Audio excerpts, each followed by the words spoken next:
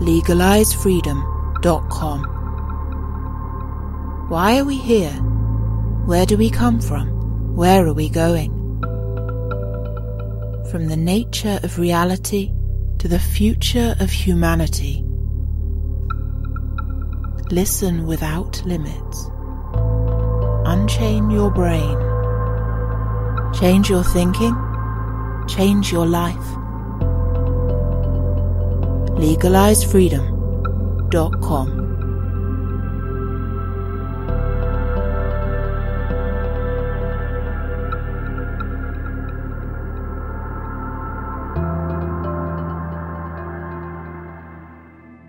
Greetings and welcome once again to LegalizeFreedom.com. I'm your host Greg Moffat, and my guest today is Dmitry Orlov, who joins us to discuss the danger and opportunity of the 2020 coronavirus crisis. You can help cover my operating costs by visiting LegalizeFreedom.com, that's legalize-freedom.com, and clicking the donate button. You can also follow me at facebook.com/LegalizeFreedom, youtube.com/LegalizeFreedom1, and Twitter at LegalizeFreedom. There is a lot happening in the world all at once right now. The entire planet is rapidly reconfiguring itself. The world is begging for a new post-capitalist, post-industrial order to be born. That's a quote from Orlov's latest book, The Meat Generation, published before the current crisis kicked off. The large-scale, hierarchically organised and centrally controlled systems in energy, industry, transport, health, banking, politics and more, upon which our modern societies depend, have once again proven dangerously unstable and inadequate when faced with serious challenges. In the case of the current coronavirus meltdown, the real crisis has been the fear, panic and craven capitulation with which so many have blindly reacted. Theories and speculation abound as to where all of this is taking us and just what a post-coronavirus future may hold. Based on events thus far, however, the wholesale compromise and loss of freedoms of speech, association, assembly and travel, and the right to choose in healthcare appears entirely possible. Whatever happens, a comprehensive return to business as usual seems highly unlikely. The planet is indeed being reconfigured in ways that are only just beginning to make themselves known. Hello and welcome, Dmitry, and thank you so much for joining us once again on LegalizeFreedom.com. Thank you. It's great to be with you again.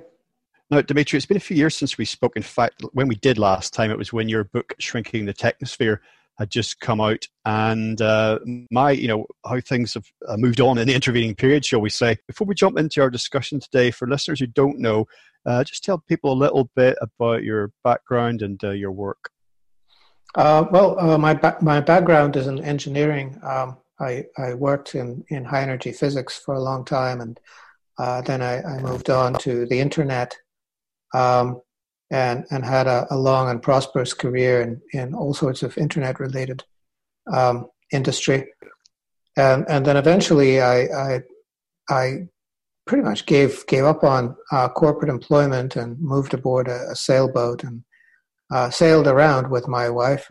And we had a son and who is now 7. When it was time for our son to go to school, we chose St. Petersburg, Russia as the place to do that. So now we're living in Russia. And in the meantime, I transitioned to being a writer. And I publish books, and I run a blog where I publish at least one article a week. And that's been going pretty well. So I think I'll stick with that for the time being. Splendid. Well, a lot of things, concerns, topics that you've been writing about now for many years are coming into particularly sharp focus at the moment.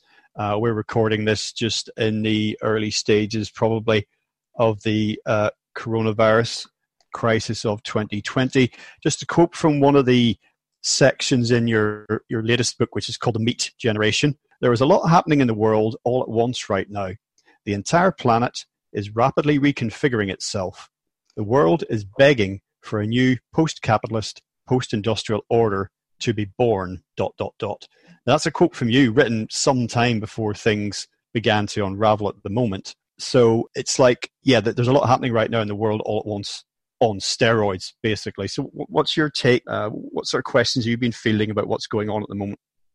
Well, I've been watching the goings on, the development around the coronavirus crisis, and it seems like it's not that dire in terms of health.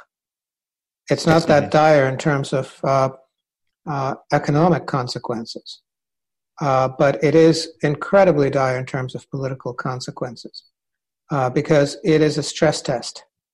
And there have been a lot of structures, mostly political structures, but also financial, because the two are so connected, that have been incredibly weak for a long time. That just these very large, overblown organizations like the European Union or the United States that are just incredibly fragile. And what we're watching now is these very fragile structures are disappearing. It turns out that they didn't really exist. They were some sort of a figment of some official's imagination. It was a sort of a theatrical suspension of disbelief that led us to believe that a structure like the European Union actually existed. And so the coronavirus is actually something that pulled the veil off the whole thing and made it obvious what's really going on. It's not really a prime mover of any sort. It's just it's the trigger.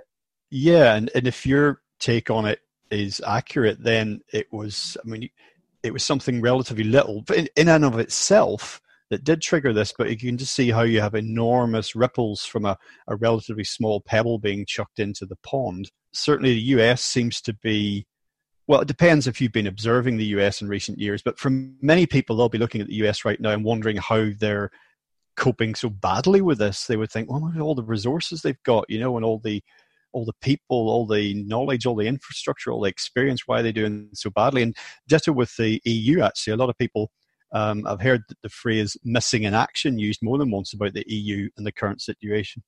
Well, yes. If you look at how they've been coping, the U.S. in particular, well, it's a healthcare related crisis, and healthcare in the United States has been in crisis ever since they decided that it was a bright idea to associate healthcare with employment. And that was the initial incredibly stupid idea, and it's been downhill from then on. So now we end up in a situation where millions of people will require medical care that in the American system will cost somewhere upwards of $100,000 per patient.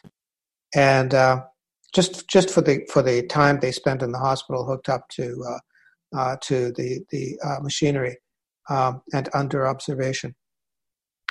Even if it's a mild case and doesn't really require a lot of additional care, a lot of these people don't even have health insurance.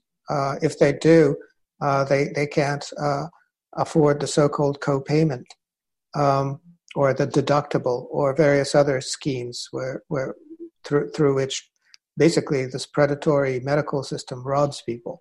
So here's a country that was comfortably robbing itself for a long time while things were okay, but now that things are not okay, it's basically in a situation that it cannot, that is completely unworkable. That there's absolutely nothing that anyone there can do to suddenly reconfigure this system along completely different lines and make it work. So suddenly they discover that nothing that they have will work. Now, a lot of people have talked about what's going on at the minute in terms of, a teachable moment when realizations of the sort you described might finally dawn on governments and institutions. So it's hard to imagine, of all the many things that might not return to business as usual, it's hard to imagine after all this, even if the impact, whether it's health or economically, whatever it happens to be, on, say, the US is relatively modest, that they could go back to the healthcare system they had just as was, because surely it'll be obvious, how easy it was for the whole thing to unravel. And it was doing that under its own weight anyway. So how do you see that in particular? Because as you say, other problems aside, it's the healthcare system in the US that's really shown to be the weakest link in an already weak chain. Well, it's just a good example because this is a healthcare crisis, and it's basically destroying, ripping apart a country that has a very faulty healthcare system. Various other countries may be slightly ahead. Germany, for instance, does have a relatively solid public healthcare scheme. But there are other things that will prevent any sort of restoration of status quo. And the most important one is that the fracking industry is over. It's shutting down. It won't be restarted because it started up as a resource exploitation scheme, a rather desperate one, because this is a very low grade resource. The shale oil is nobody except the very desperate would ever think about exploiting it as a resource. And then it turned into a financial swindle because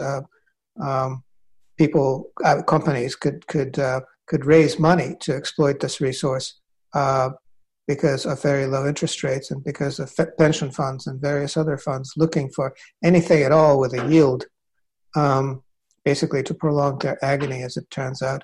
But now all of the sweet spots, all of the easy to drill locations have been drilled out and pumped out.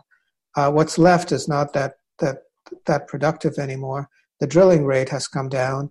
A lot of these companies are bankrupt already. And so there will be no resumption of shale oil. But shale oil is what has been allowing the world to avoid the ravages of peak oil, which has already happened in 2005. So this has been a postponement of peak oil. And what we need to understand is that what Kunstler calls the society of happy motoring, that's over. The United States, the entire suburban way of life, that's finished. Okay, the entire industrial scheme that supports it, where the Chinese make products and then Americans pay for them by printing pieces of paper for the Chinese to buy, that's over. All of these things are finished. They're not coming back. Well, we'll get onto energy in a little bit more detail in a moment, but that's just one of the many systems that you've been critical of. And again, paraphrasing from the Meat Generation, when you talk about large-scale, hierarchically organized, centrally controlled systems and their vulnerability, and then not just in energy, but in economics, financial sector, in politics, the EU being a good example, but also socially as well.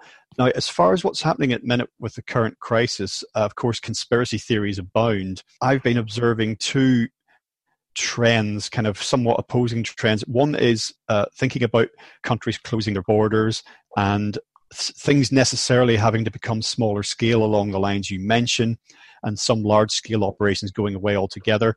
A sort of a trend, a continuation of a trend that was already there towards localism and shorter supply chains. People on the other end of the scale are going, this is going to be greasing the skids for more global control of a meta organization because, this crisis demands it, as it were.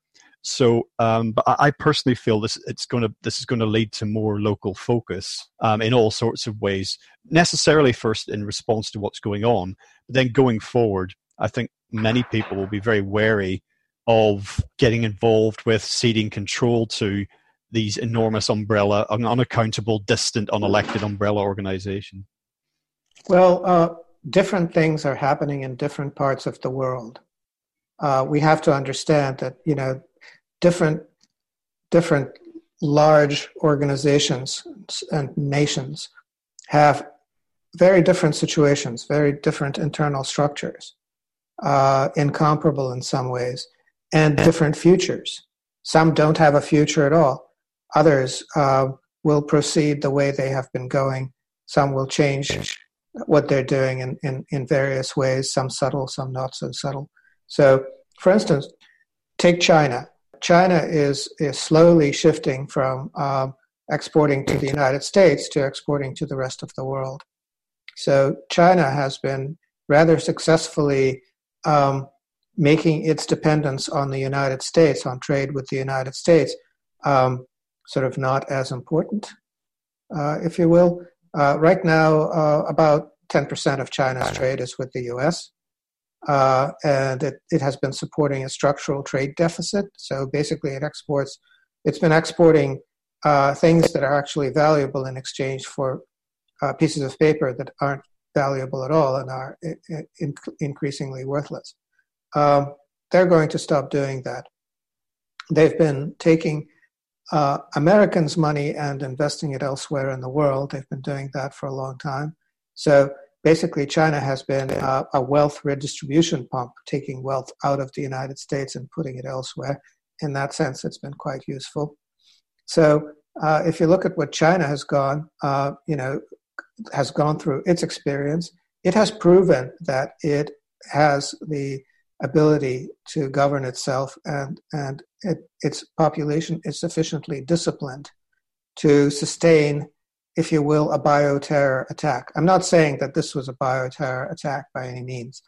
I don't buy into that because I don't have the evidence to prove it. But suppose it was, or suppose it was a dry run for a bioterror attack, they have demonstrated their ability to sustain it and defeat it. And so now they're back to business. Now they're going back to work. There'll probably be more coronavirus spikes in China, but they've already proven what they can do, and they'll do it again if they have to. So that's the Chinese experience. In terms of the resource base, China's resource base is basically Russia and Australia. It seems doubtful that Australia would decide to not ship coal to China, and Russia will continue to provide China with oil and gas in exchange for all sorts of things that China produces that Russia needs. So it seems that China is within an economic ecosystem that's relatively stable. On the other side of the world, you have the United States, which is not stable at all, which is basically, as I said this many years ago, something like a dozen or more years ago, that the United States economy is poised to perform something like a disappearing act. And now it's happened. And the trigger for that is the coronavirus, although it was clear what was going on last August, middle of last August, during the repo crisis, when it turned out that American debt is no longer collateral for a loan.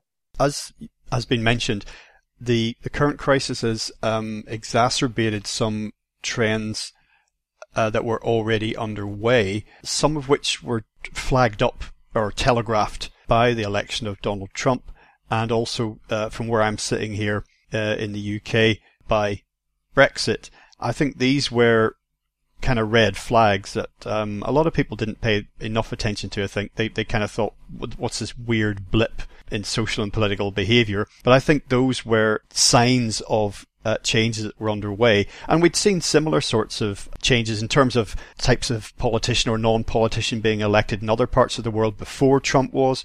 We'd seen more secessionary movements before Brexit happened, but they were obviously headline grabbers because of the countries that were involved. So I think they were telling us something very meaningful before what's happening now got underway. Well, yes. Basically, the election of Donald Trump was a complete fiasco for the ruling elite in the United States. Here was this basically a very wealthy semi-outsider, basically barging in and insulting everyone and getting elected by virtue of insulting everyone. The Republicans rolled out this entire panel of ridiculous figures, and Trump insulted each one of them to their face, and they disappeared from view because everybody just laughed, because it was so apparent that these are just like worthless nincompoops, that there's nobody in the elite capable of anything at all. And so Trump was then faced with this old woman, incredibly corrupt old woman that nobody wanted to vote for. And pretty much that was over.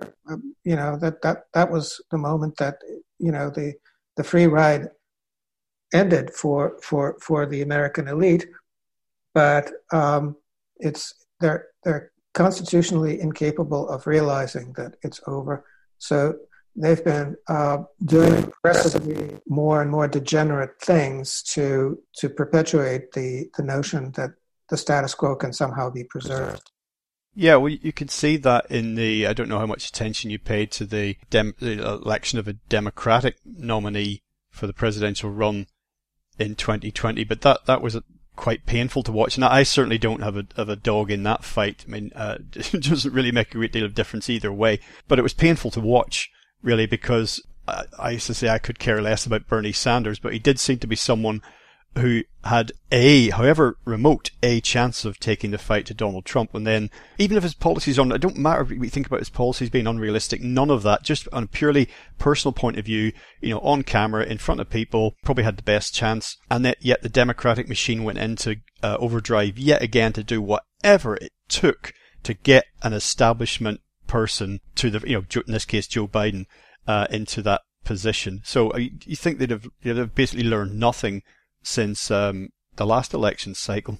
It's not even a question of learning. There are these institutions in the West that everybody thinks of as public institutions, but they're really just private corporations because that's all there is.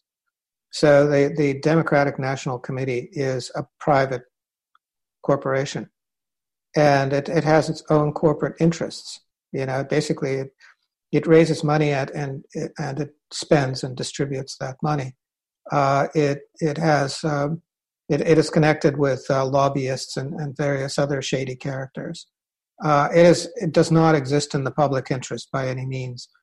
And so if it decides that Bernie Sanders is its enemy, then that has nothing to do with what people want or with getting their candidate elected or anything else. It's just the machinery of this corporate organization mandates that they go against him. There are other similar institutions. For instance, the IOC, International Olympic Committee, is also a private corporation. It makes a lot of money off of promotions and advertising and broadcast rights and things like that. It is fully staffed with people who are holders of British passports. No one else needs to apply. It loses money when Russians win. So it tries very hard to exclude Russian athletes from competing. It makes a lot of money when Americans or Brits win because most of their advertising base is in English-speaking countries, and so you can look at it as sports, for instance, but it's not. It's just corporate politics. Or you could look at the Democratic Party as politics, but it's not. Again, it's money politics. It's corporate interests of the DNC. So there aren't any real public institutions in the West anymore. They're all private corporations, and the strange thing is now they're all simultaneously losing money. It's been interesting to see over the last several weeks what was once very recently deemed as the most important thing or very important become not important at all. I'm talking about obsessing over distractions of identity and gender politics, for example. I did read one news story a couple of days ago. I just read the headline and the byline. I didn't get into the substance of it, but it was some politician somewhere, perhaps in Australia, I can't remember where, but claiming that the coronavirus was a sort of a gender or an identity issue or something, and it was I couldn't really bring myself to read much further. But it's interesting with the focus that situations like this bring on things and how that list of priorities can change extremely quickly. Well, yes, because a number of things that aren't real but can be used as a distraction in quiet, comfortable times or times without much of a discontinuity immediately look preposterous when times suddenly change and there's an emergency. So, for instance, the concept of gender lacks physical reality. There's no lab test to show what gender you are. Therefore, it's not physically real. It's psychologically real, but so is, so are all sorts of hallucinations experienced by mentally ill people. And then if you put people in a state where they can't just waste their time on things that don't really exist, where they actually have to worry about survival, then all of these phantoms disappear. In a sense, a lot of these afflictions of identity politics and gender politics and all of that, these are just first world problems experienced by bored people. And when they can no longer afford to sit around and be bored because they have to start thinking about how to survive, suddenly all of these problems just completely disappear. There are a lot of similar problems. For instance, there's been an obesity epidemic in the United States because people sit around, eat junk food, and watch TV. Well, if they go hungry for a few months, then they'll lose weight. Problem solved. There are lots of things like that aren't real, and we don't know that they aren't real until there's a stress test. So now we have a stress test, and now is when we find out what actually exists and what doesn't. Well, yeah, I mean, talking about the health system there reminds us, and as we have already, what a kind of a bubble that was, an unsustainable system in the US and in other countries as well, but particularly in the US. Education, particularly further education, is another one such financial bubble, and it'll be interesting to see, the universities having become just, meat grinders really for getting people in, getting the associated loan money in, and getting them out the other end to probably to flip burgers if they're lucky. So it'll be interesting to see what happens to the further and higher education system in the US and, to say, other parts of the world, in the wake of this, as the implications begin to make themselves felt. Well, I expect one thing that'll happen in the wake of all these developments is that the system where foreigners go to the United States to teach other foreigners will probably go away. So the United States hasn't been producing enough, mathematicians, physicists, other types of scientists, engineers for a long time now. A lot of the jobs that still exist in the U.S. in these fields have been staffed by foreigners. A lot of them have been going back home. I don't think they'll ever go back to the United States. I don't think they'll ever send as many students to the United States to study. I think that a lot of this activity will shift back to their home countries. And so the United States will hollow out as far as education. Sure, there'll still be, fully staffed gender studies departments for a while yet. But as far as, actually training people to do specific, very important jobs, that's going to go away. And that doesn't bode well for a number of things in the United States. For instance, the defense industry is in the United States. That's one place where you can't employ foreigners, so you have to employ native, local knuckle draggers to the greatest extent possible. That's been failing. So the U.S. hasn't been able to, the defense industry in the United States hasn't been able to keep up with Russia, for instance. Russia can produce a better weapon system for 1/10 of the cost, or even less. It basically has been running circles around the U.S. Well, this problem is going to get a lot worse. The United States already doesn't have the technical competence to do key tasks such as uranium enrichment and making nuclear fuel. It's been making ever smaller nuclear weapons, which is a very interesting trend because it can no longer produce weapons-grade plutonium.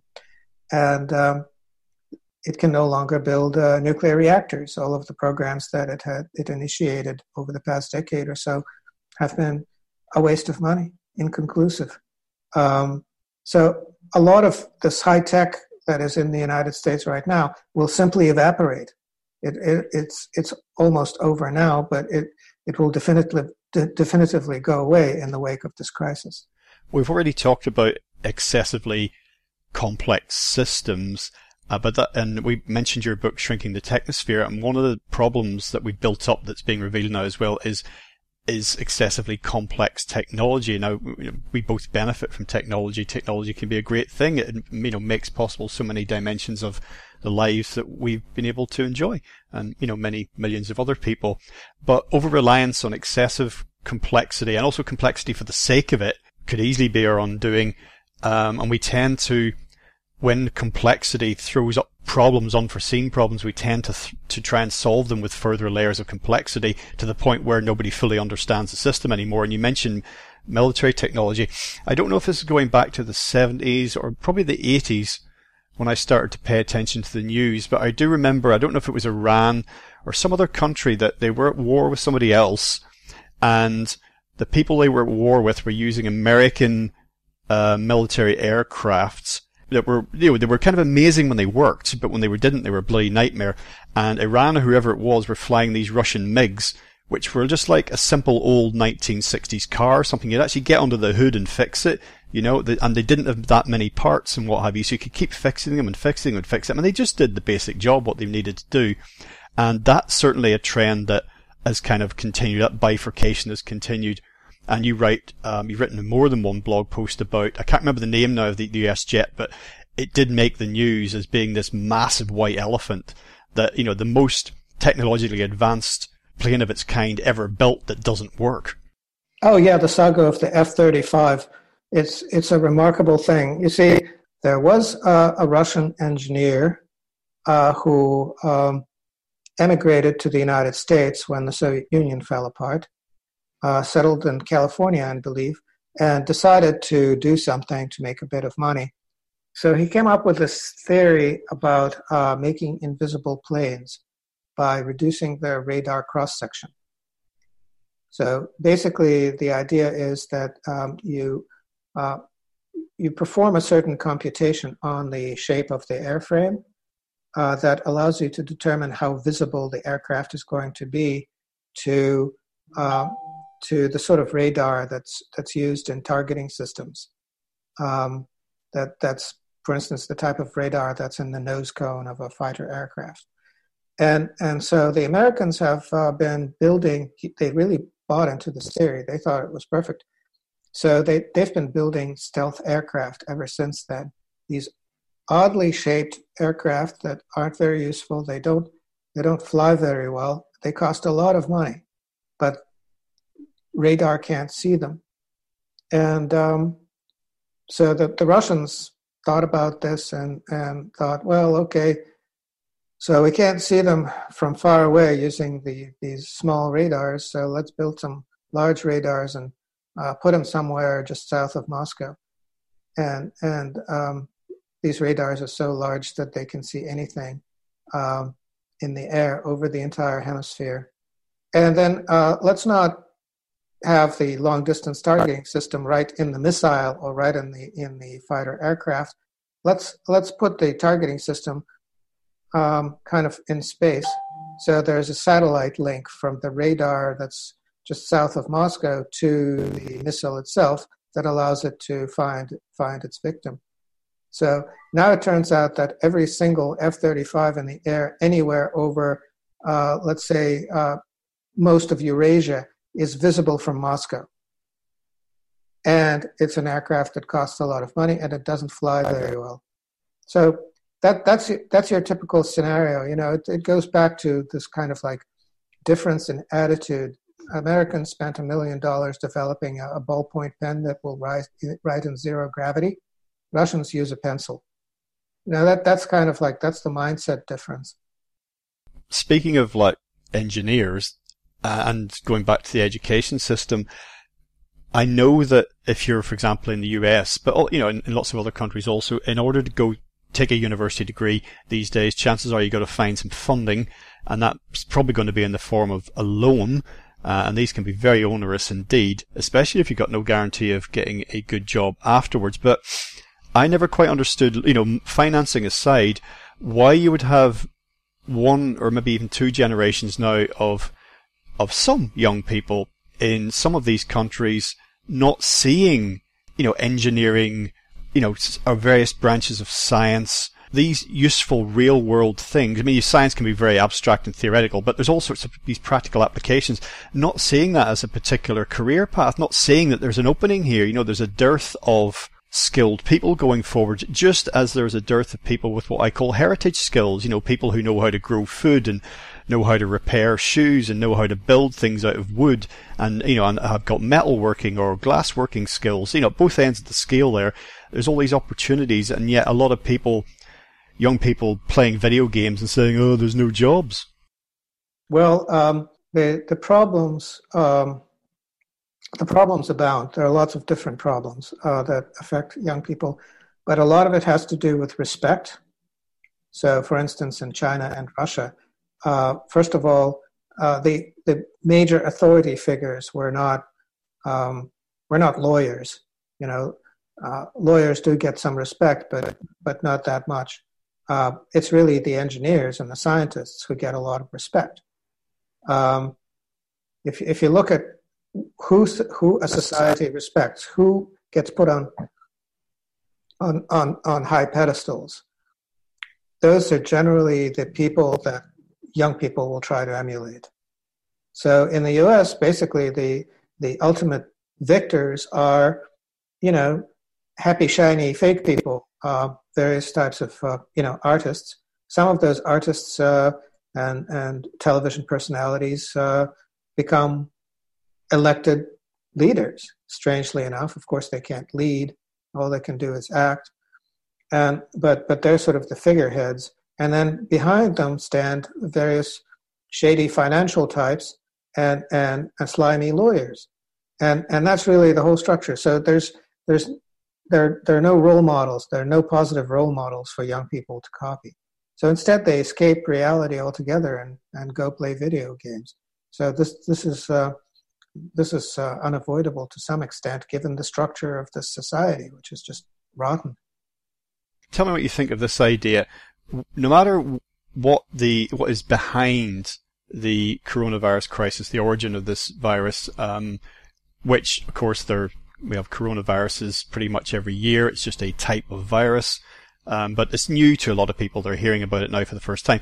No matter what the origin of that is, if it's occurred naturally, it's just an outbreak, and we collectively have chosen to particularly focus on this one at this time, or whether you entertain the thing you mentioned earlier on, this idea that it was somehow engineered or it's a deliberate move, whatever, put all that to one side. What do you think of the idea that this may be exploited or is being exploited currently to try and to move towards some ends, some goals that have more or less been stated, but that we're making very poor progress towards? That is to say, carbon neutral by 2050 or 2040 or whatever, getting fossil-fueled vehicles off the road, cutting consumption. That would mean travelling less. You could see from an ecological, environmental, energy point of view how just shutting everything down, maybe not permanently going forward, but certainly seeing what that can achieve in terms of those metrics, it could be said, okay, well, this is what because this is what it might take. Because the way we were going prior to this, we were just missing all those targets. Like CO2 emissions are going up, SUV sales are going up. Now that can't all continue, but it was for the time being continuing. So what do you think of that scenario? Well, the virus itself is probably, from bats. Bats are an interesting species because, bunch of species, because they live in colonies of millions of individuals where, if one bat gets sick, all bats get sick and the entire colony dies. So different species, invest their energies in developing various features that allow them to survive, be it sharp claws and teeth or excellent sense of smell. Well, the bats invest a lot of their energy in developing a completely bulletproof immune system. So they're not affected by the rabies virus, for instance. They're not affected by all of these coronaviruses, this one in particular. It just passes through them. And bat guano is one of the most dangerous things you could ever come into contact with, because the number of pathogens that bat guano contains is just very, very high. It's possible to get just about any kind of disease from coming into contact with it. It's really something to fear. So that's probably where it came from. Now, what was made of it was very interesting because China has decided to do this basically as a test of its authority, of its ability to organize and crush this thing, which it has. Russia has done the same thing. So the number of coronavirus cases in Russia is something like, I forget the exact number, but it's less than 500,000 total people affected. It's a tiny, tiny outbreak. It's centered in Moscow. Most of it comes from the fact that Russians have been coming back to Russia from all over the world. Over 1 million people came back to Russia over the past month or so.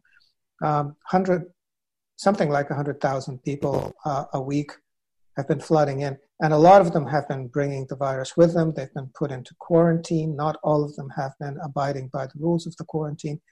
And so they've been infecting others. But basically, the entire country is now under lockdown. You can't go out unless it's to shop for food, pretty much. Schools are closed. Everything is closed because it takes about 40 days for the quarantine to work. So everything will be under shutdown for a month, and then Russia will crush this thing. It will absolutely crush it. That it's on the path to do that. But these are dry runs for basically reconfiguring the world, because this is just one minor, disaster, potential disaster, not a real disaster. Things could be a lot worse. But the world really needed to be reorganized. And one of the things that needed to go away is the United States, because it's been living on other people's dime, if you will. It's been subsisting thanks to the kindness of strangers, if you will, basically spending other people's money and running out of resources and perpetuating a completely corrupt, undemocratic governance scheme. And all of that needs to be knocked out. So basically, countries that can hold it together, like Russia and China, will hold it together. And then entities that can't hold it together, like the EU and the US, will simply go away. And we will be in a brave new world where we will know what's what. So would you anticipate a more level playing field, however you want to interpret that, when this all shakes out? Well, no. Basically, what we will go through is a process of regionalization. So we'll have clusters of relative prosperity and development. For instance, Russia and China and some of the countries allied with them will go on.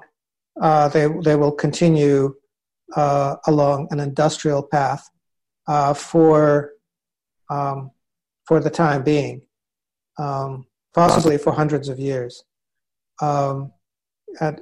That depends on various things, but the potential is there. And then various other countries and regions will deindustrialize. If they're lucky, they'll become very rural and will develop subsistence economies.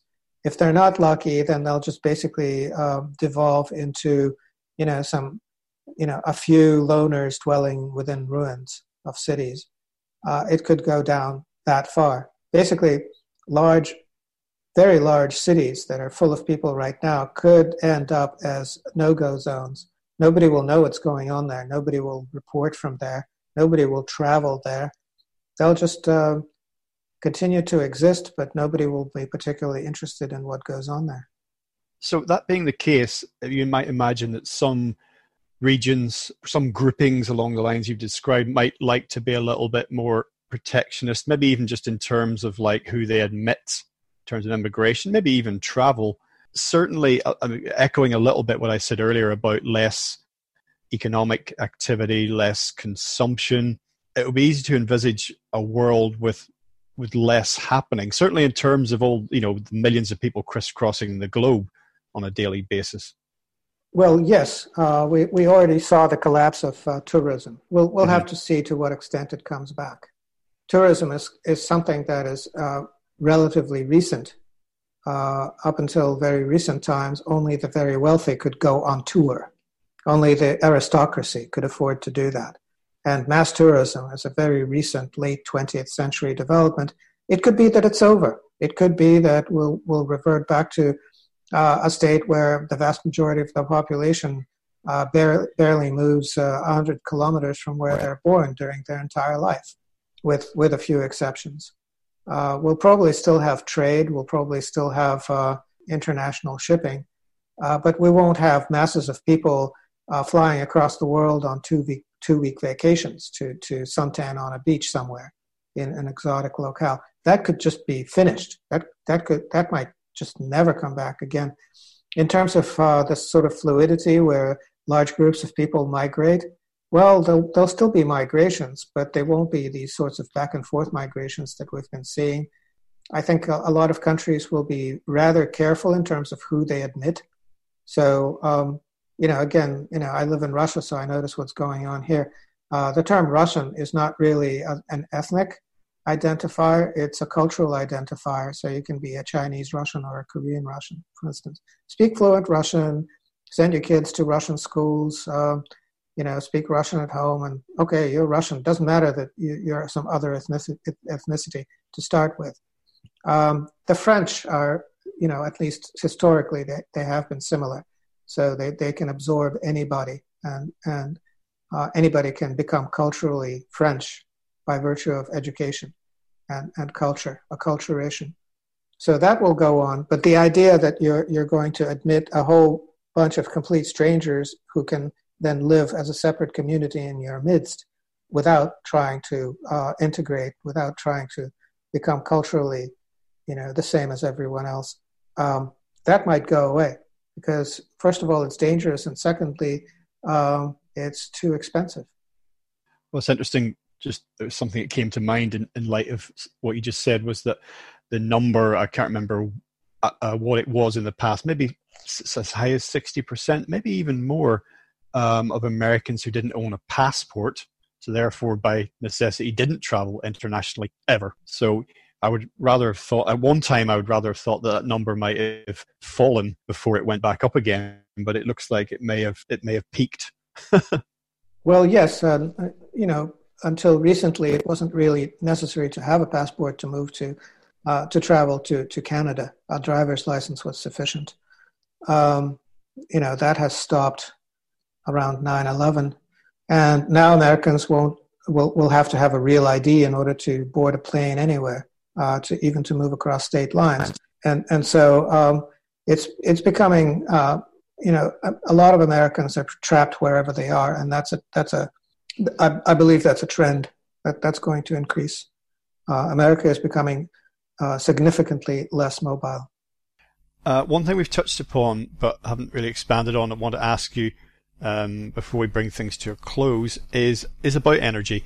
Now, you've written extensively about the prospects for renewable energy, green energy, and that we don't really have time to get into all the problems with that. Suffice to say that you and others have documented how we cannot have current levels of energy consumption using renewables, not least because renewables are themselves dependent on fossil fuel inputs, for the manufacture of solar panels and wind turbines and everything else, and all the infrastructure that supports that. So that's not going to happen. But to the extent that we can deploy renewables going forward, you speak about using existing proven technologies scaled up as far as possible. And you can actually apply that to all sorts of technological applications, not just energy. But what you then throw into the mix, which not very many people really talk about and have anything positive to say about, is nuclear energy. So I just want to get your take on that,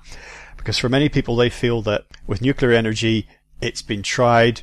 It works, technically it works, but it hasn't worked because it's never been profitable. It was required in so many parts of the world to be profitable or at least self-sustaining, and no one has yet worked out what to do with spent nuclear fuel. Now that's still the conventional mainline take on it. And it's very hard to find friends of nuclear energy anywhere. Well, what I have to tell you is something most people won't really want to hear, but you really don't need to worry about it. All you have to do is sell your spent nuclear fuel, all of your very high-grade nuclear waste to Russia, and then you won't have to worry about it anymore. Because it turns out that Russia, and to a smaller extent China, are the only two countries in the world who have it together as far as nuclear. So Russia is working very hard on a closed nuclear cycle, which will produce minimal waste and will make nuclear fuel out of depleted uranium by irradiating it within a fast neutron reactor. There's one in operation at Belayarsk already. It's making electricity that is expensive, but still competitive, so it's useful, economically useful. Russia will probably continue to go on doing nuclear. We'll probably suck in all of the spent nuclear fuel, reprocess it, make it into new nuclear fuel, burn what remains within the same fast breeder reactors so that basically what comes out is something that's safe enough to be buried. Russia really needs to build around 10 nuclear reactors a year in order to eventually transition away from fossil fuels, at least to a large extent. I wouldn't be surprised if they succeed. At the same time, if you look at all of the nuclear industries in other parts of the world, the US has lost the ability to construct nuclear reactors, not only plagued with cost overruns and delays, but not actually delivering. So there are a lot of mothballed projects that people throw money at, the government throws money at, but nothing comes out the other end. And things are not much better in Europe, where the only country that's been able to make the latest generation nuclear reactor, European nuclear reactor, work is China. There may be one in France that might actually get commissioned at some point. There's been one being built in Finland that's taking a ridiculously long time and, again, costing too much money.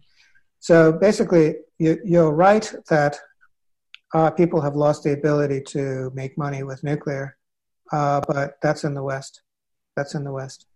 And also, it's worth considering, and it should give people pause for thought, that given what we just said about the prospects for renewables, and I'm not saying that the party just has to roll on, the techno-industrial party just has to roll on like there's no tomorrow and nothing should change, but if we want to keep the lights on going forward across great swathes of the world that currently benefit from electricity, that as things stand, with the fossil fuel depletion situation as well, that nuclear is kind of the only game in town for the time being, possibly forever.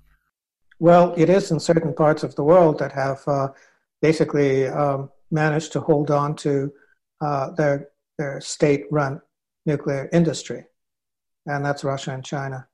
The ones that have privatized their nuclear industry, forget about it. That doesn't work. So there are really no good options except keep burning fossil fuels, but burn less of them. Renewables, wind and solar in particular, if you subsidize them, then they exist. If you don't subsidize them, they disappear. They vanish. They just don't get maintained at public expense. It's too expensive.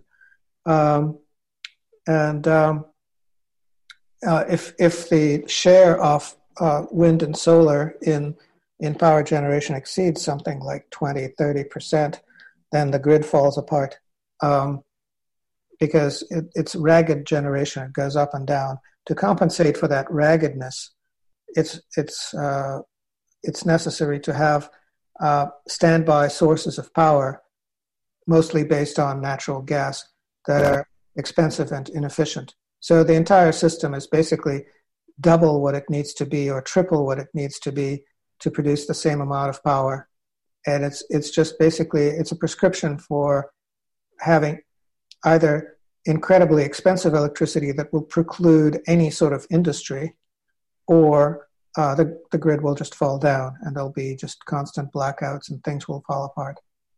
So the renewables are sort of a poison pill. They've been discovering that basically the UK has ended up with very high electricity rates. Germany has done the same thing by shutting down their nuclear reactors and coal-fired plants and going with wind and solar.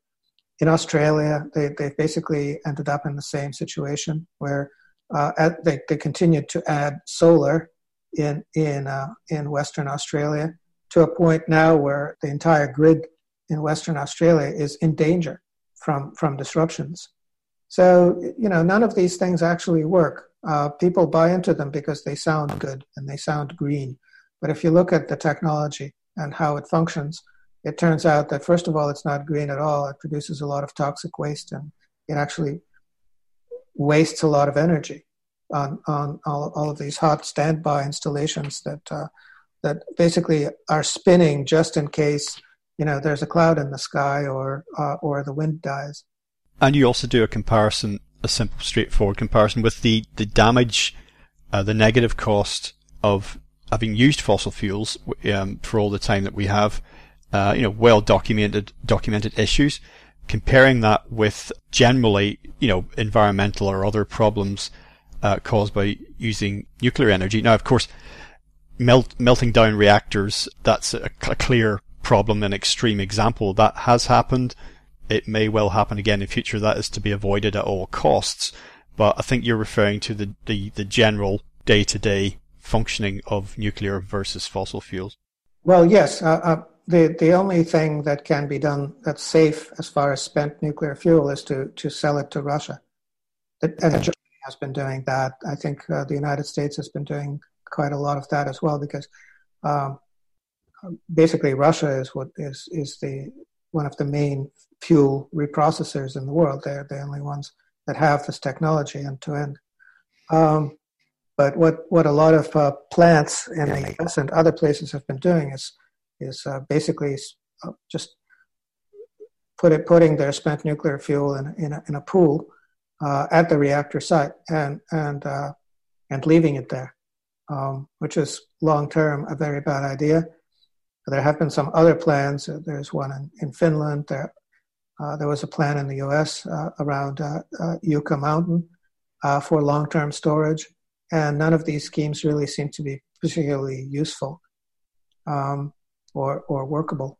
So there aren't really any solutions except for the Russian closed nuclear cycle scheme, which seems to be on track but is taking quite a long time because the technology is difficult.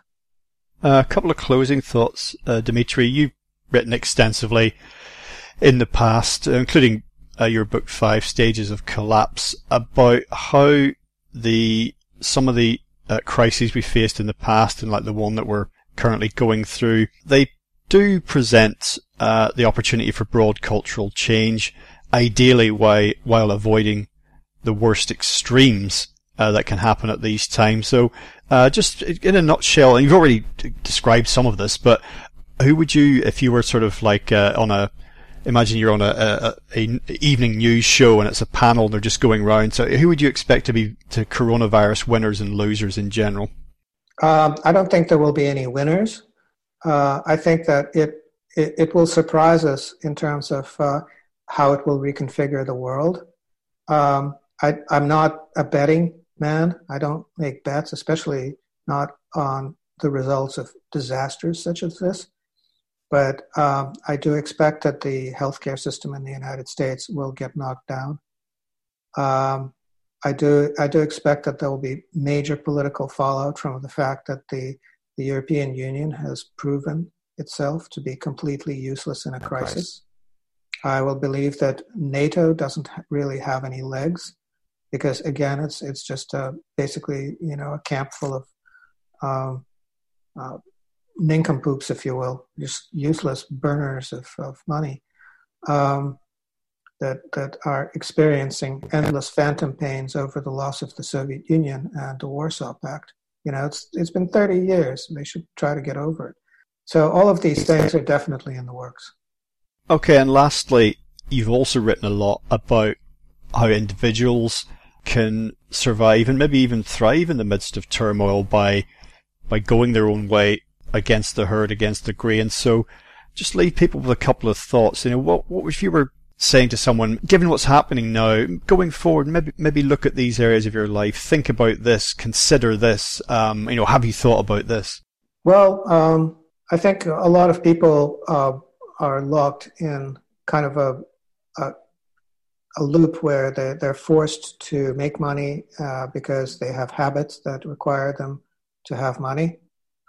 So there's a huge amount of freedom to be gained by lessening one's appetites, by reducing consumption. And now that everyone's under lockdown, it's a really good time to look at what you've been wasting money on and realize that maybe you could just be just as happy by consuming a lot less and working a lot less and having a lot less money in the future and not go back to the same grind once things pick up again. Dmitry, we've mentioned a couple of your books, but all your writings are generally available at people's favourite bookseller. Before we sign off, tell listeners about where they can find you online and anything else you'd like to put out there. Yes, my main blog is Club Orlov at .blogspot.com, and I publish some articles that are publicly available and some articles that are behind a paywall. I have a lot of subscribers, and they find it, very useful to be subscribers. And I find it very useful that I have some subscribers because I actually, get a little bit of money for doing what I do, which is helpful. So please join us. Splendid. Well, once again, Dmitry, thank you so much for joining us today on LegalizeFreedom.com. All right. Well, thank you very much, Greg.